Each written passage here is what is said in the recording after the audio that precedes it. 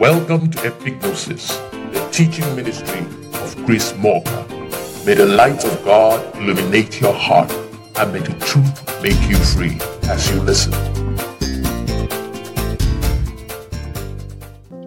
I will be speaking on something I have titled, Before You Move That Mountain.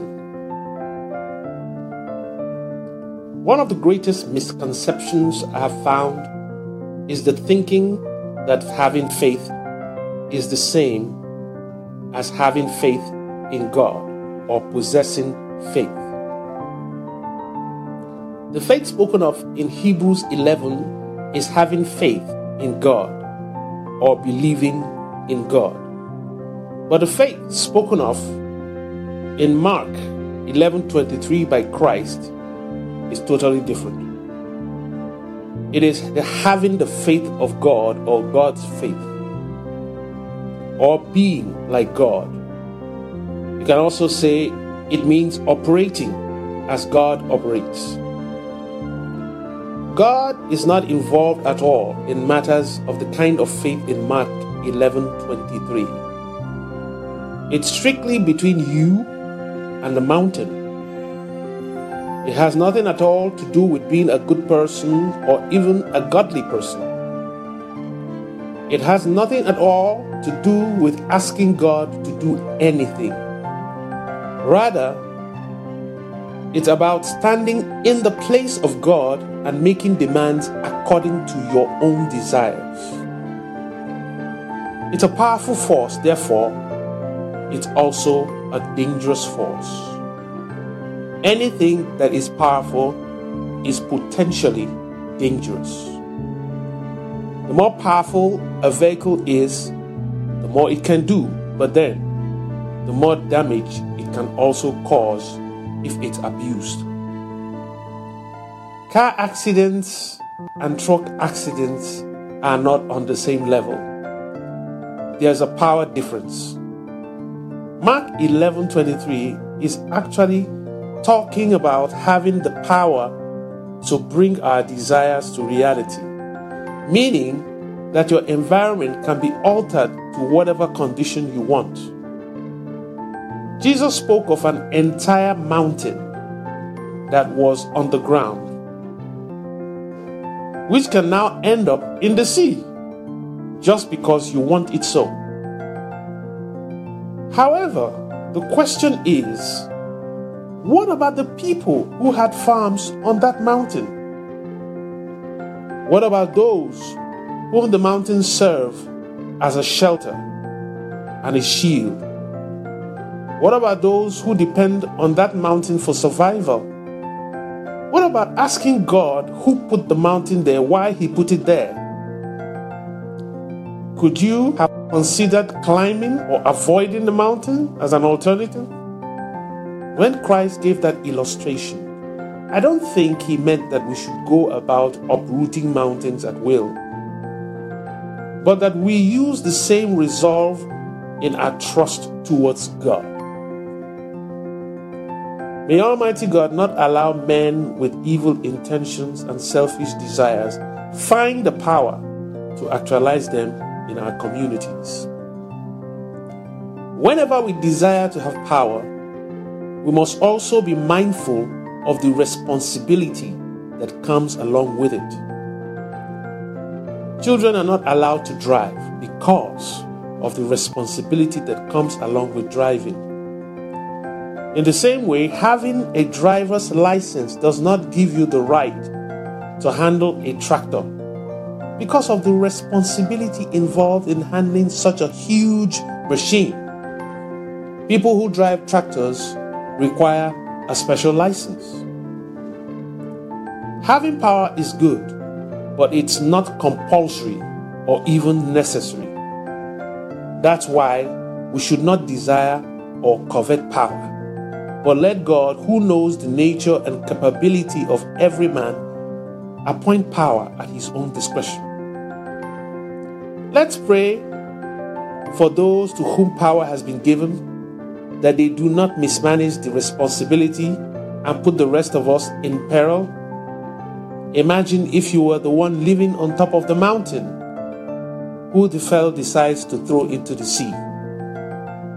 Regardless what kind of power a man handles, whether it is spiritual, political, or otherwise, he can be a threat to society if he abuses it. Today, we see so many seeking spiritual power.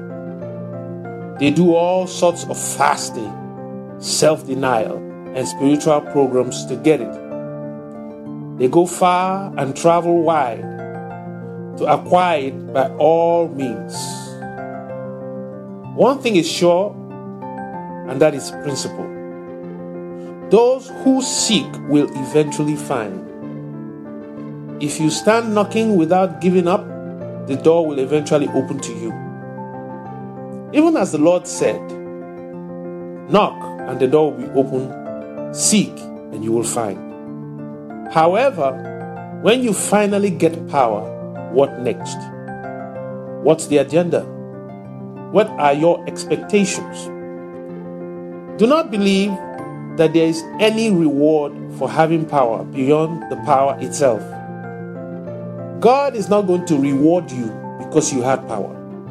Your reward is the power. And so if you go fasting for 40 days to get power, that's it. You're not getting anything further except that power. The man who has power to heal the sick is not rewarded for healing the sick, but rather for using what he has been given faithfully for the benefit of society. No different at all from the person who is sweeping the church or the streets. Many also market the power as a product to make money.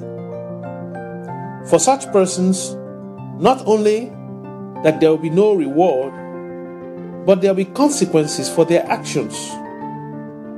Rewards are not given on the basis of actions, but intentions. It's your faithfulness that counts, and it's more of a heart thing. So let's stop looking for power, but to serve our fellow man with whatever we have been given. Power will come to us when we are ready to carry the responsibility, but it will not make you any better than before you had the power. Many of the things we are suffering today in our indigenous societies and in our villages are as a result of the spiritual activities of interlopers whom our ancestors listened to tamper with spiritual things that they should not have tampered with, thereby producing many struggles still going on in today's society. Considering the parable of the wheat and of the tares in Matthew 13, the farmer would have gone ahead to uproot the tares, not knowing the damages it would have caused to the wheat. If not for the caution from the master, he would have done it and then damaged some of the wheat. Let us not seek power, but let us seek wisdom of God before we decide to seek power to move any mountain. Because regardless of the power that you get, you are only rewarded for the faithfulness that you have shown. So whatever you have been given, little power, use it. Medium-sized power, use it. A lot of power, use it, but use it faithfully. Because in the end, nothing you do is any different from something anybody else did. You are rewarded according to how faithful you were, not according to the power that you used. Let us be wise and seek the right thing. Thank you very much for listening. You are only rewarded for the faithfulness that you have shown. So whatever you have been given, little power, use it. Medium-sized power, use it. A lot of power, use it, but use it faithfully. Because in the end, nothing you do is any different from something anybody else did. You are rewarded according to how faithful you were, not according to the power that you used.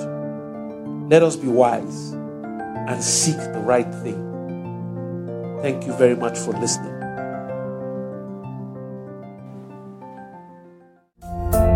Hope you were blessed by these teachings.